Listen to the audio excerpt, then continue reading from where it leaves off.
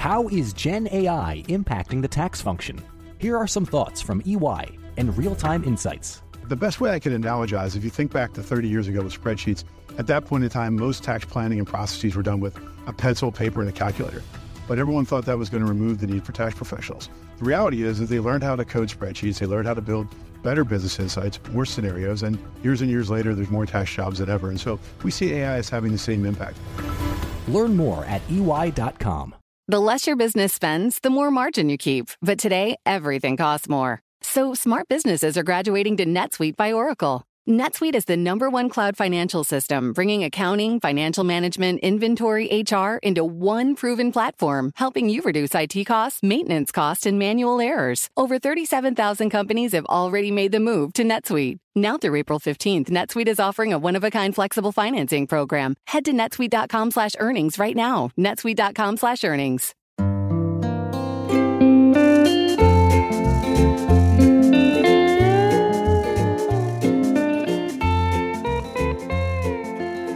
Hello and welcome to another episode of the Odd Lots podcast. I'm Tracy Alloway. And I'm Joe Weisenthal. So, Joe, we've had a busy few months. Yeah, we really did. We were all over. We crisscrossed the country. We did all three coasts, East Coast, California, the third coast, Texas. We went to California twice in about 3 weeks, I think. But we have a nice little break now. Yes, I, for one, am grateful to not be living out of a suitcase for a while. But our last stop in the Whirlwind America tour was in Las Vegas. Oh, that was so fun. I loved going to Vegas. I really loved you. I love Vegas. It was so cool that I got the opportunity to join you in Las Vegas. Okay, listeners, this is where we're going to get into a little bit of an argument. Because you're gonna hear Odd Lots co-host air some dirty laundry. The day he was supposed to actually fly out to Las Vegas, Joe changed his mind. You decided Vegas isn't for you. So, listeners, I love Vegas. It's one of my favorite cities in the country. I like playing poker. I love the Strip. I love the lights. I love the water consumption in the desert. I was really excited. And then I got to the airport on this really nice He wasn't feeling it. No, it's not true. I got to the airport on this really nice fall day. And about 30 minutes after I got to the airport, my flight was pushed back about 5 hours. And I was only going to be in Vegas for 24 hours as it was. And I wasn't even sure that the flight was going to take off when they said, because actually it was the second delay at the time. And I did have family in town, which is also true. And Tracy was already out there. And Tracy is a very capable co-host, more than capable co-host. Sounds like a lot of excuse, Joe. And I said, please, Tracy, can you just do this? Can you just do me a solid and do this episode by yourself? And Tracy, without any complaint or frustration. Well, at the time, I didn't complain. I complained when I came back. No making me feel bad about myself, obliged. Let me just say, the world's smallest microscope would not be able to locate my sympathy for this argument. You know what? No, okay, let's leave it there. I never. Okay. Listeners, let me say, though, that you are in for a treat, as is Joe, because he wasn't there. So this is the first time he's going to hear this interview. But I spoke with Michael Hsu, the acting comptroller of the currency. And we had a really interesting conversation. This was a live episode recorded on stage at Money 2020, which you might know as the big sort of fintech gathering. And we talked a lot about the intersection between banking and technology. And Joe, here's where it gets kind of odd lotsy, because Michael has been arguing for a while that a lot of what's happening in banking right now, and particularly in payments, kind of looks like a supply chain. So a lot of banks are outsourcing different functions like payments to third-party vendors. And this presents a bunch of new and interesting problems and risks, and I guess also opportunities. It's so interesting to think about finance in this realm. And you can imagine how these things go in cycles, because you could imagine at some point these functions were very simple. It was all in-house, vertically, horizontally integrated, and so forth. And then, like many other areas of the economy, companies realize, okay, wait, what if we have one specialty? Yeah. Other companies then specialize in this specific thing. I remember we did that episode about community banks. and how they had to outsource a lot of their own functions about cybersecurity and so forth because they don't have maybe the capacity of a JP Morgan. So it is interesting to think about like the supply chain of money in that respect. Well, this is exactly it. So in one respect, it's a sort of natural evolution of the economy. Everyone becomes more specialized. Everyone becomes more efficient. The business model becomes more streamlined. But as Michael points out, there are these sort of new problems that are potentially thrown up by everyone outsourcing kind of critical functions in some respects. So, without further ado, take a listen to this live episode with Michael Hsu, recorded in Las Vegas, sans Joe, at Money 2020. Michael Hsu, Acting Comptroller of the OCC. Thank you so much for coming on Odd Lots. Tracy, thanks so much for having me. Love the show, and it's a real honor to be here. Oh, I appreciate that. So I'm sort of in a reflective mood lately, and I used to be a banking correspondent. I covered a lot of fintech back when people were super excited about it. I feel like they're not as excited about it anymore. This is a really embarrassing first question. What does the OCC do? And like, how does it compare? I feel like there are so many different banking regulators. How much time do we have? Yeah, well, there's the FDIC, there's the Fed, there's the OCC. Who's doing what? Yeah. How often do you step on each other's toes? We coordinate a lot. Let me put it that way. So the OCC regulates and supervises nationally chartered banks and federal savings associations. So just to put some numbers on that, it's about 1,100 banks. Wow. Okay. Now we got over 4,000 banks in the banking system. But by assets, the largest banks tend to be nationally chartered. Mm-hmm. You know, your JP Morgan Chases and your Cities of the world. So by assets, the OCC supervises and regulates about 2/3 of the banking assets. Oh, got it. In the system, right? So you'll get a little bit of that 80-20 rule for nationally chartered banks. Banks can have state charters, and they can be members or not members of the Federal Reserve. So we have a complicated. Actually, your listeners might be interested in this, but maybe we'll spare them for this. No, our listeners love detail. So there's a different kind of landscape, but we coordinate quite a bit at the federal level on all the major rulemakings because we want a level system. We want a level banking system.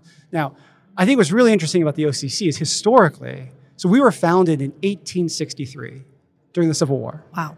And before the OCC, you had free banking. And this is relevant for stablecoins. Right. Because that system... But they all issued their own currency. Yes. Yes, I remember this. Right? So you had the Bank of Tracy, and you had the Bank of Mike, and the Bank of Joe, and each bank would issue its own dollar. Different size, different color, but it would be a dollar. And so people were walking around with all these different notes, and in theory, they could go back to the Bank of Tracy and say, I want $1 worth of gold, right? Specie. Mm-hmm. And sometimes you had it and sometimes you didn't. Right. And so there would be discount rates on these dollars. That's right. And so it was a mess. And you imagine, like, there's panics all the time. There's a lot of fraud. And there were money men. People would go around with bags full of money from town to town to exchange these dollars. Because, if you're a farmer, you want to be able to do your business. So during the Civil War, Sam and Chase are like, hey, we got to fund the war. And we got to bring the union together. So they passed a series of laws. They've got now a greenback unified dollar, and they create national banks to basically both issue those and then take deposits and basically buy treasury bonds, which funds the war. That's crazy. So the OCC was around even before the Fed? Yes, way before. So you have one up on them. So, well, and all we do is supervision. We are a very supervisory focused agency. And so we've got a long, deep history. And the stablecoin debates, this is less relevant now, but a lot of times folks are saying, well, why don't we want more? Don't we want stablecoins? And it's like the stablecoin landscape now looks a lot like free banking because each of these issuers is different and they trade differently. I mean, if you go on and you look these things up, and it's not a long-term sustainable system. Well, since we're on the topic of stablecoins, as our Bloomberg opinion columnist Matt Levine says, often, it does seem like a lot of crypto and maybe some aspects of fintech are learning the lessons of the financial system development sort of in real time. And on the topic of stablecoins, we did have a big collapse last year with Terra Luna. You at the OCC have always taken a sort of cautious approach to stablecoins. What was it that kind of worried you about their development? What was it that you saw that made you think, wait a second? And in some respects, It's kind of surprising because stablecoins were supposed to be the safest Right. aspect of the crypto Right. system and then turned out to be very problematic. Although I guess you can say that about a lot of financial history, the safest assets often turn out to be the problematic ones. But Yes. what was it that made you take that cautious approach? So if we back up a little bit Mm-hmm. and just the rise of crypto. So I became acting comptroller in May of 2021. And that year alone, crypto was just on a That was a rocket. big That was a year, big year yeah. of growth for crypto in general and stablecoins. And so there's a lot of hype, a lot of FOMO, and it felt familiar to me because it felt a lot like derivatives and structured finance circa 2004, 2006. Right. You pool all this stuff and then you trade it as like one for one. And so there's, Gillian Tett's got this great book, Fool's Gold, and I recommend it to everybody because chapter 1, innovation, chapter 2, perversion, chapter 3, crisis. And so this cycle happens over. The first innovations for credit default swaps were really, really good. right. They solved problems. It was amazing. It's great. And then people are just innovating for innovation's sake. And then you have the high priests. Who understands this? Oh, only the PhDs with, who understand nuclear physics can actually explain this stuff. And that leads to, it creates an environment where it can just kind of eat itself. And so I had a feeling within crypto, maybe that's what's happening. And so, of course, I think we do what we do best in government. We dig in. What are the facts?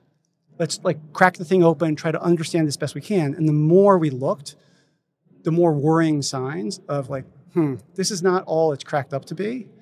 And especially with stablecoins, there was a big gap between the talk and the reality. And so that just sets a whole bunch of flags up. And so, we're trying to telegraph very clearly to banks, look, if you're going to get into crypto, it's got to be safe, sound, and fair. Do your homework.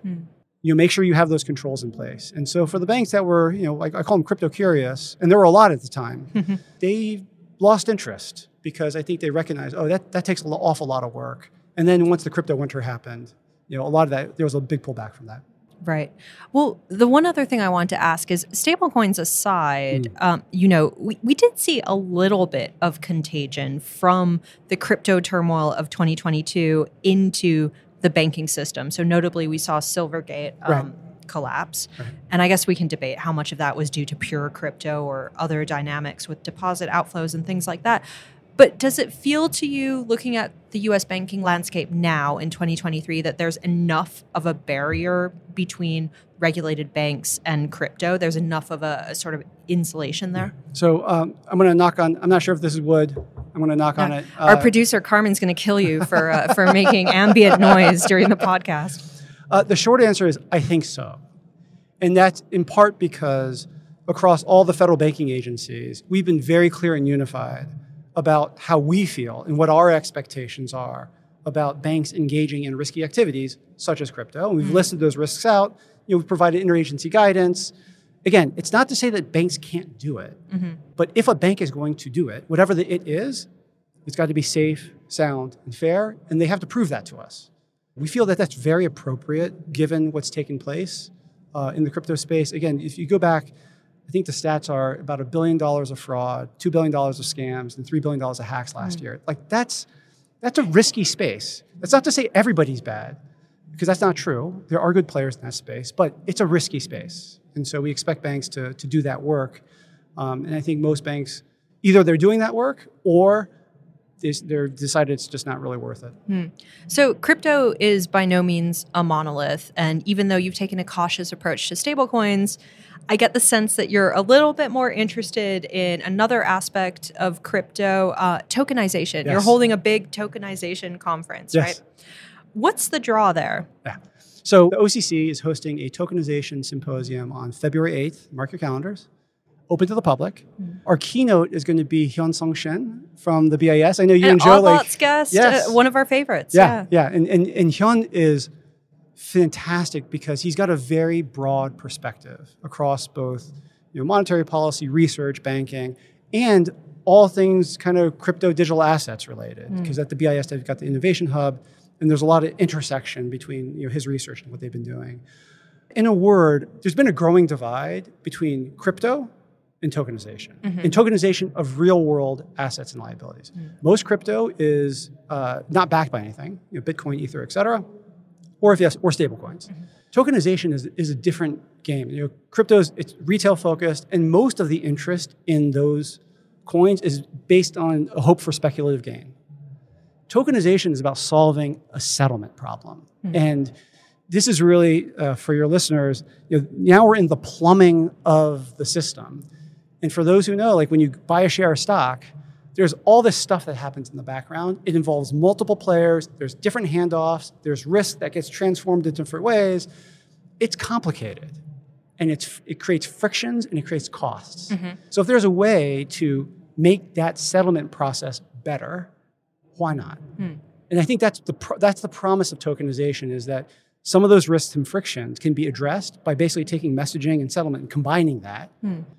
Can you explain that a little bit further? Because when I think tokenization, I presume these are centralized databases. Yes. And then I think, well, what's the difference between a tokenized central database versus an Excel spreadsheet? Right. That's password protected. Yes. Like, what is the innovation here? Right. So this is a very important point.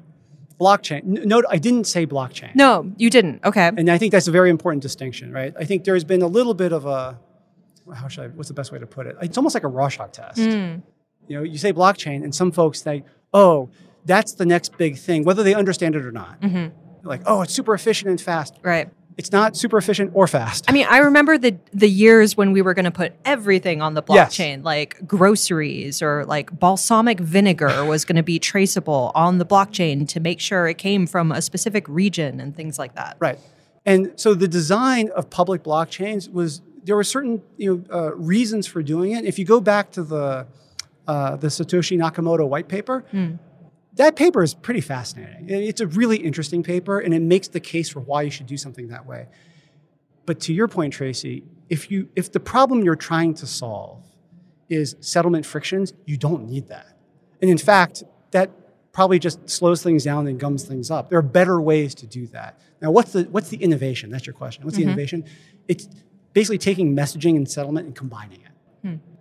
That's different. Because right now, we'll use the example, when you buy a share of stock, you're sending a message to buy, a share of Tesla or something.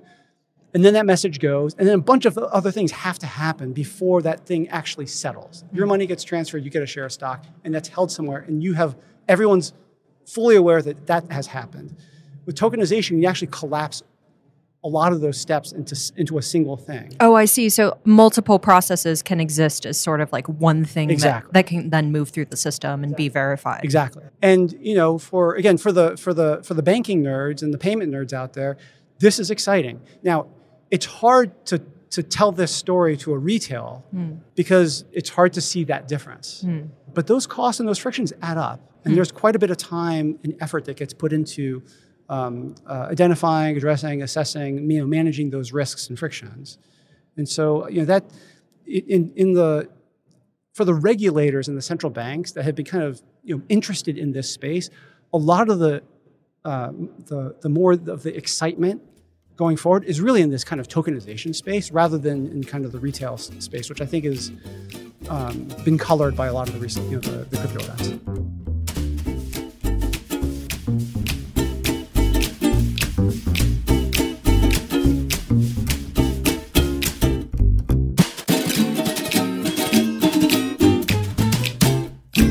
How can financial services firms consider privacy in adopting Gen AI? Here are some thoughts from EY. And compared to other sectors, financial services is absolutely in a great place to manage the governance of AI, leveraging what they have. So operational risk management and the rigor that is around that is certainly how privacy has been built within the front line of most financial services organizations. That operational risk management rigor, as we know, requires assessment for new products, which is where privacy also has made certain it's part of that risk assessment. But it also requires a robust data governance framework and a lot of control at the data lifecycle management. So if we take those two aspects, we take the risk management aspect of new product management, the risk management aspect of data, we really have a nice layer to build upon, and privacy, of course, is already integrated into that. Learn more at EY.com. Success is more than a destination. It's a path you take one step at a time. It's dedication, it's fortitude, and it's the work, passion, and grit inside of us that comes before all recognition. That's what Stifel has been doing for over 130 years, and it's why Stifel is one of the fastest growing wealth management firms in the country. And Stifel goes beyond traditional wealth management to offer you a full suite of banking services, direct access to one of the industry's largest equity research franchises, and a leading middle market investment bank. Quietly, yet strategically, Stifel has built a company and culture unlike any firm on Wall Street. Because success is the drive it takes to keep pushing. It's the passion to keep investing. It's the best of each of us made better by the best in all of us. And that is where success meets success. Find a financial advisor at Stifel.com. That's Stifel.com. Stifel, Nicholas & Company, Incorporated. Member SIPC and NYSE.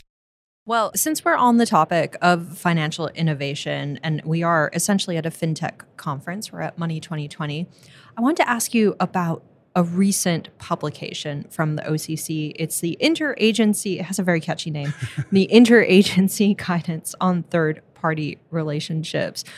Is that just basically a way of saying that you're worried about fintech partnerships with the banks?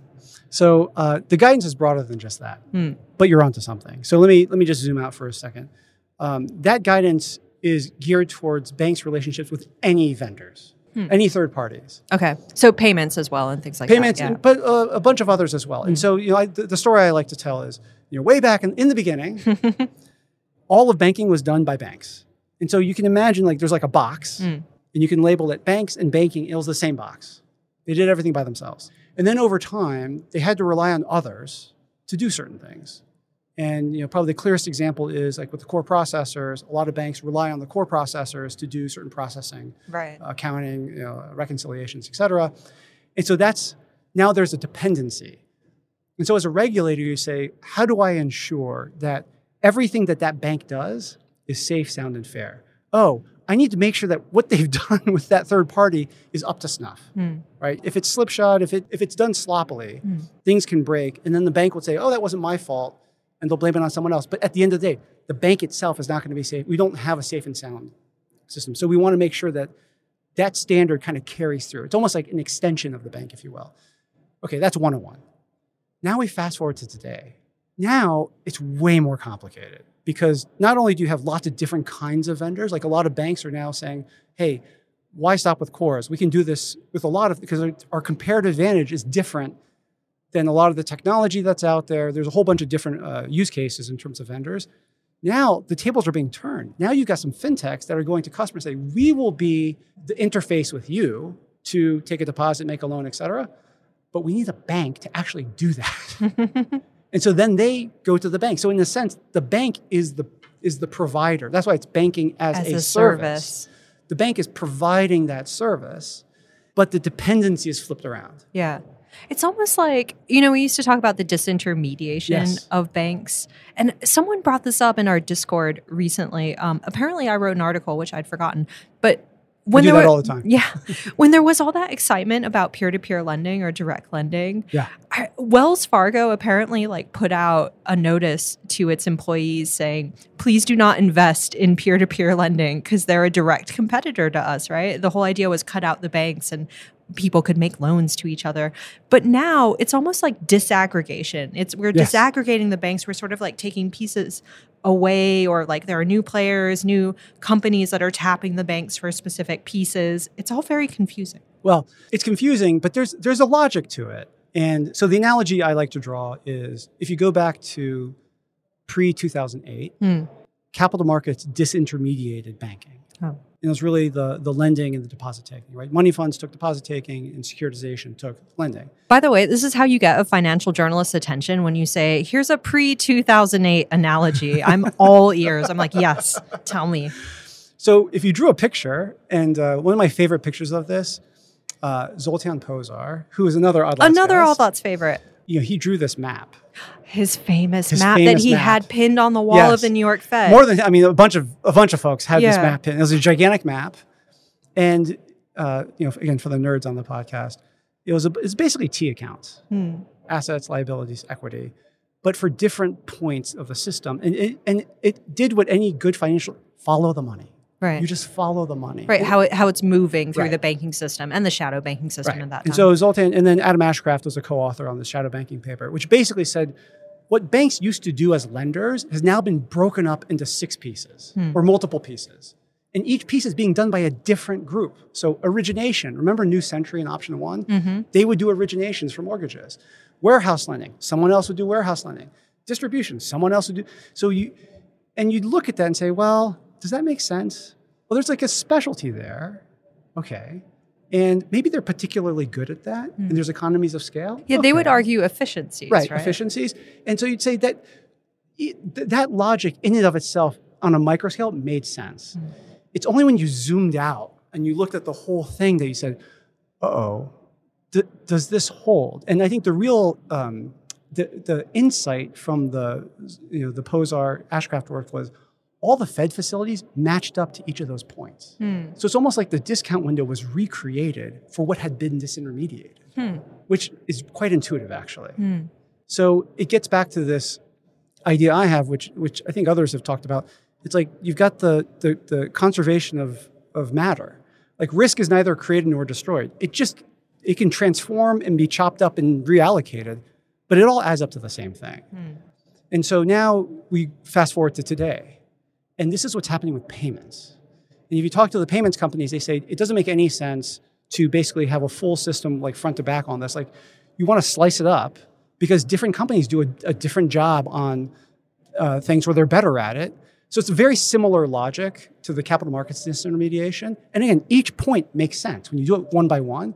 But when you zoom out, what does it look like? And what's the risk reward? And who's bearing what risk? Well, okay, so just on this point, I mean, maybe I'm reading too much into the 2008 analogy, but like one of the reasons it all went off the rails is because as you had all these different entities doing different things, there was kind of less and less return for all of them. And so the temptation was to start levering it up and try to amplify whatever yields you could get. Is that the risk here? Or I guess talk to us concretely about the risks. And then secondly, is there enough return to actually go around? Because when I look at all these different little pieces of banking services, it feels like there are so many players all kind of offering similar things. So I think that's a very, very valid question. And I know there are some both fintech and bank analysts who have kind of looked into this, and they're raising very similar questions. Like, is there enough to go around to support such a complex ecosystem? Right. But let's take a step back. Let's go back to banking as a service. With banking as a service, there's a spectrum. And at one end of the spectrum, you'll have what I think of as something that's relatively simple. You've got a fintech, they've got a really cool app targeted at a population that they're really familiar with.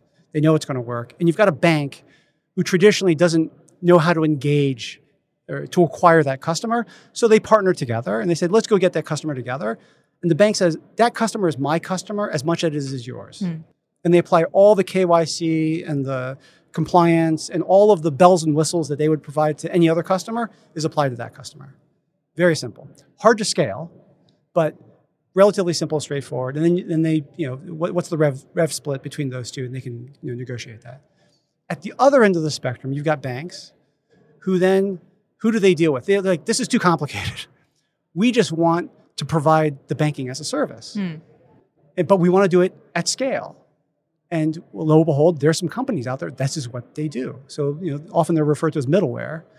And they'll say, well, if you come to us, we have partnerships with lots of fintechs, and and they tell the fintechs, we have partnerships with lots of banks. It's funny. It's like there's where all the way down, right? It's so funny. And so they go to them. And again, I don't want to paint all of them with a broad, there is a spectrum on this. And some of it is done in a way that I think can be safe, sound, and fair. In others, we've seen that's not the case. And so in those instances, the bank has no idea who the real customer is. And the fintech is like, well, look, we don't do compliance. We don't do KYC. Someone else should handle that. And so we're right back to this picture of each slice is doing something slightly different. And, in my experience, where that happens, unless there's a lot of clarity about who's bearing what responsibility, when bad things happen, everyone's pointing at each other. And that's a mess, and we don't want that. And so, it's really important for us as this ecosystem evolves that we've got an eye on that, and we guide it towards, things that are healthy, because there is good innovation out there that can be paired, that can be incorporated to the banking system. But we want to make sure that we don't end up with this kind of patchworky, disintermediated, disaggregated mess.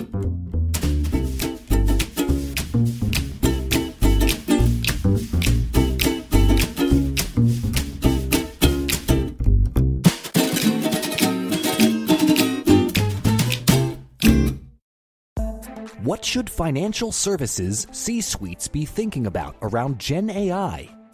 Here are some thoughts from EY and Real-Time Business. So what should C-suites be thinking about? What's the one key takeaway they should be aware of? Explore the potential of this technology, but with right safeguards in place. Clearly, the technology is fascinating. The potential it provides is something that we have not seen this far. So there is merit to exploring it, but at the same time, it is extremely important for organizations that are operating in regulated industries, such as ours, be guarded and have the right safeguards in place to protect themselves from the risk they are exposed to with this technology. Great stuff. Thanks, Vidya. Learn more at EY.com. Success is more than a destination. It's a path you take one step at a time. It's dedication, it's fortitude, and it's the work, passion, and grit inside of us that comes before all recognition. That's what Stifel has been doing for over 130 years, and it's why Stifel is one of the fastest growing wealth management firms in the country. And Stifel goes beyond traditional wealth management to offer you a full suite of banking services, direct access to one of the industry's largest equity research franchises, and a leading middle market investment bank. Quietly, yet strategically, Stifel has built a company and culture unlike any firm on Wall Street. Because success is the drive it takes to keep pushing. It's the passion to keep investing. It's the best of each of us made better by the best in all of us. And that is where success meets success. Find a financial advisor at Stifel.com. That's Stifel.com. Stifel, Nicholas & Company, Incorporated. Member SIPC and NYSE. Since you are the oldest banking regulator in the U.S., I want to ask you a little bit about the banking landscape post-SVB. Yeah. And one thing that it feels to me that regulators are still sort of grappling with is what they want the banking system to look like. Yes. Do you want a sort of Canadian-style system where you have like 6 mega banks and everyone banks with them and they're highly, highly regulated? Or do you want the sort of vibrant, it's a wonderful lifestyle banking system where there's local banks everywhere and everyone knows you and your banker will personally extend you a loan and things like that? Where does the OCC fall on that debate? Do you have a vision of what you want? I get this question a lot, and it's half a loaf of a question. And the reason I say that is because it's just like you said, the instinct of folks who are asking who are contemplating this usually is to say there's too many banks, 4,000 is too many, what's the right number, or to compare to other countries. And what it's missing is banks exist to serve people and communities and the economy. So what's missing from the question is, well, who are the people, communities, and the economy that we're trying to support? The US is very, very different than Canada.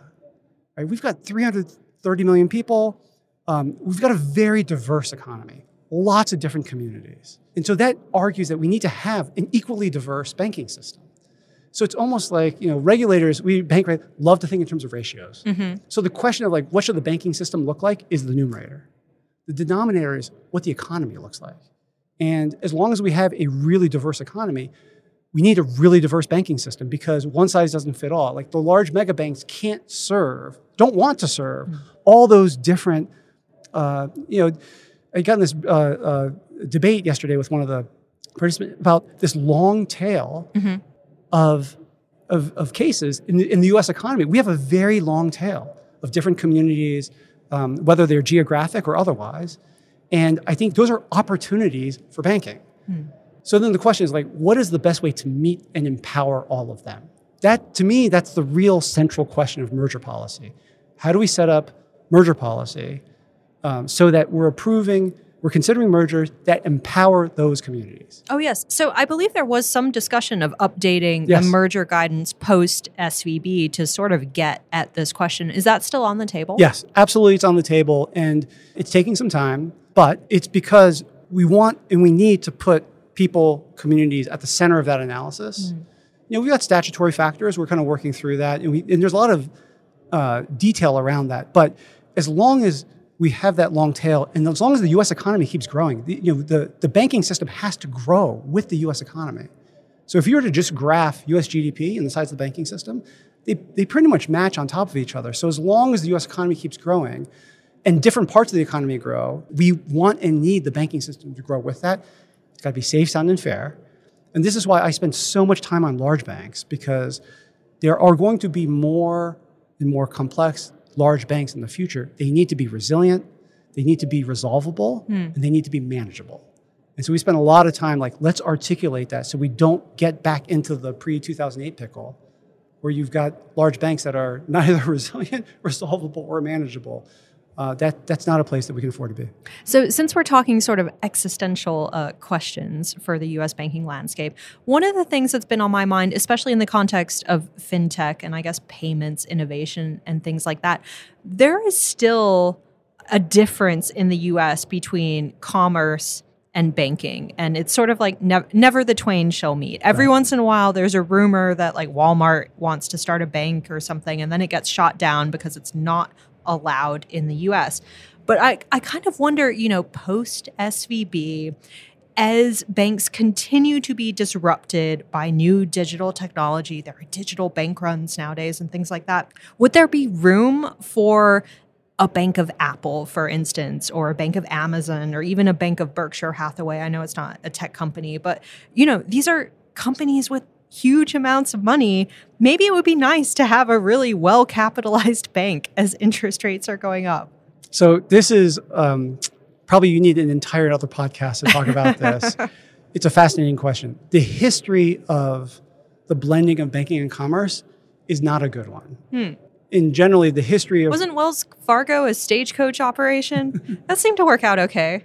Where we have, if you go back to 2008, right? If you'd say the investment I'm being banks facetious, but you're right. But yes. we have lots and lots of examples where we said, hey, wouldn't it be great if we took these things and you take the best of each, and it's the chocolate and the peanut butter, you put them together and we get something better. And in almost every single case I can think of, it's ended quite badly.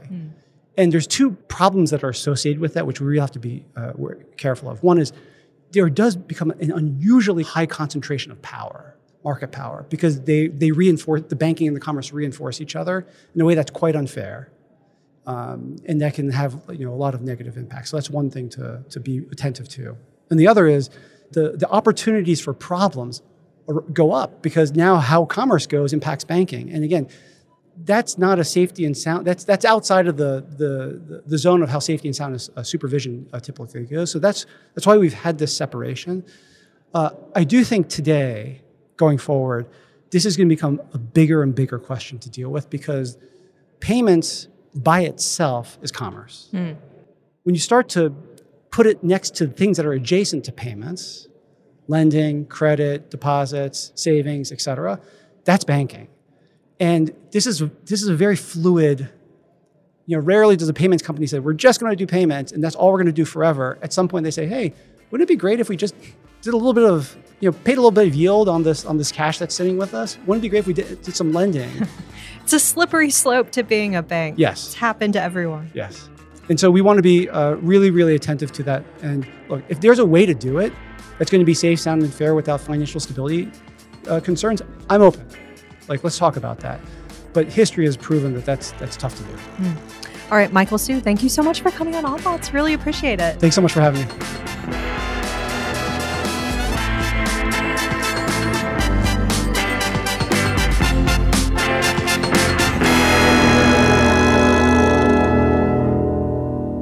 All right, well, that was the live conversation recorded at Money 2020 with the OCC's Michael Hsu. Joe, do you regret not going? Tracy, you're so capable as a host That is my conclusion. You're so capable as a host. You don't even need me. And I think next year we're going to be sending you on the road for a lot of solo trips. And I'll just hang back and tweet. You flatter me to make yourself feel less guilty. That's okay. I thought it was a super interesting conversation. Michael's a big Odd Lots fan, which was kind of fun. And maybe we inspired him with the supply chain analogy. I hope so. Me too. I love it. All right, shall we leave it there? Let's leave it there. This has been another episode of the Odd Lots podcast. I'm Tracy Alloway. You can follow me at Tracy Alloway. And I'm Joe Weisenthal. You can follow me at The Stalwart. Follow our producers, Carmen Rodriguez at Carmen Armand, Dashiell Bennett at Dashbot, and Kel Brooks at Kel Brooks. And thank you to our producer, Moses Andam. For more Odd Lots content, go to Bloomberg.com/oddlots, where we have a blog, a transcript, and a weekly newsletter that comes out every Friday. And check out the Odd Lots Discord, discord.gg/oddlots. Chat with fellow listeners 24/7. And if you enjoy Odd Lots, if you want us both to go back to Las Vegas at some point, then please leave us a positive review on your favorite podcast platform. Thanks for listening.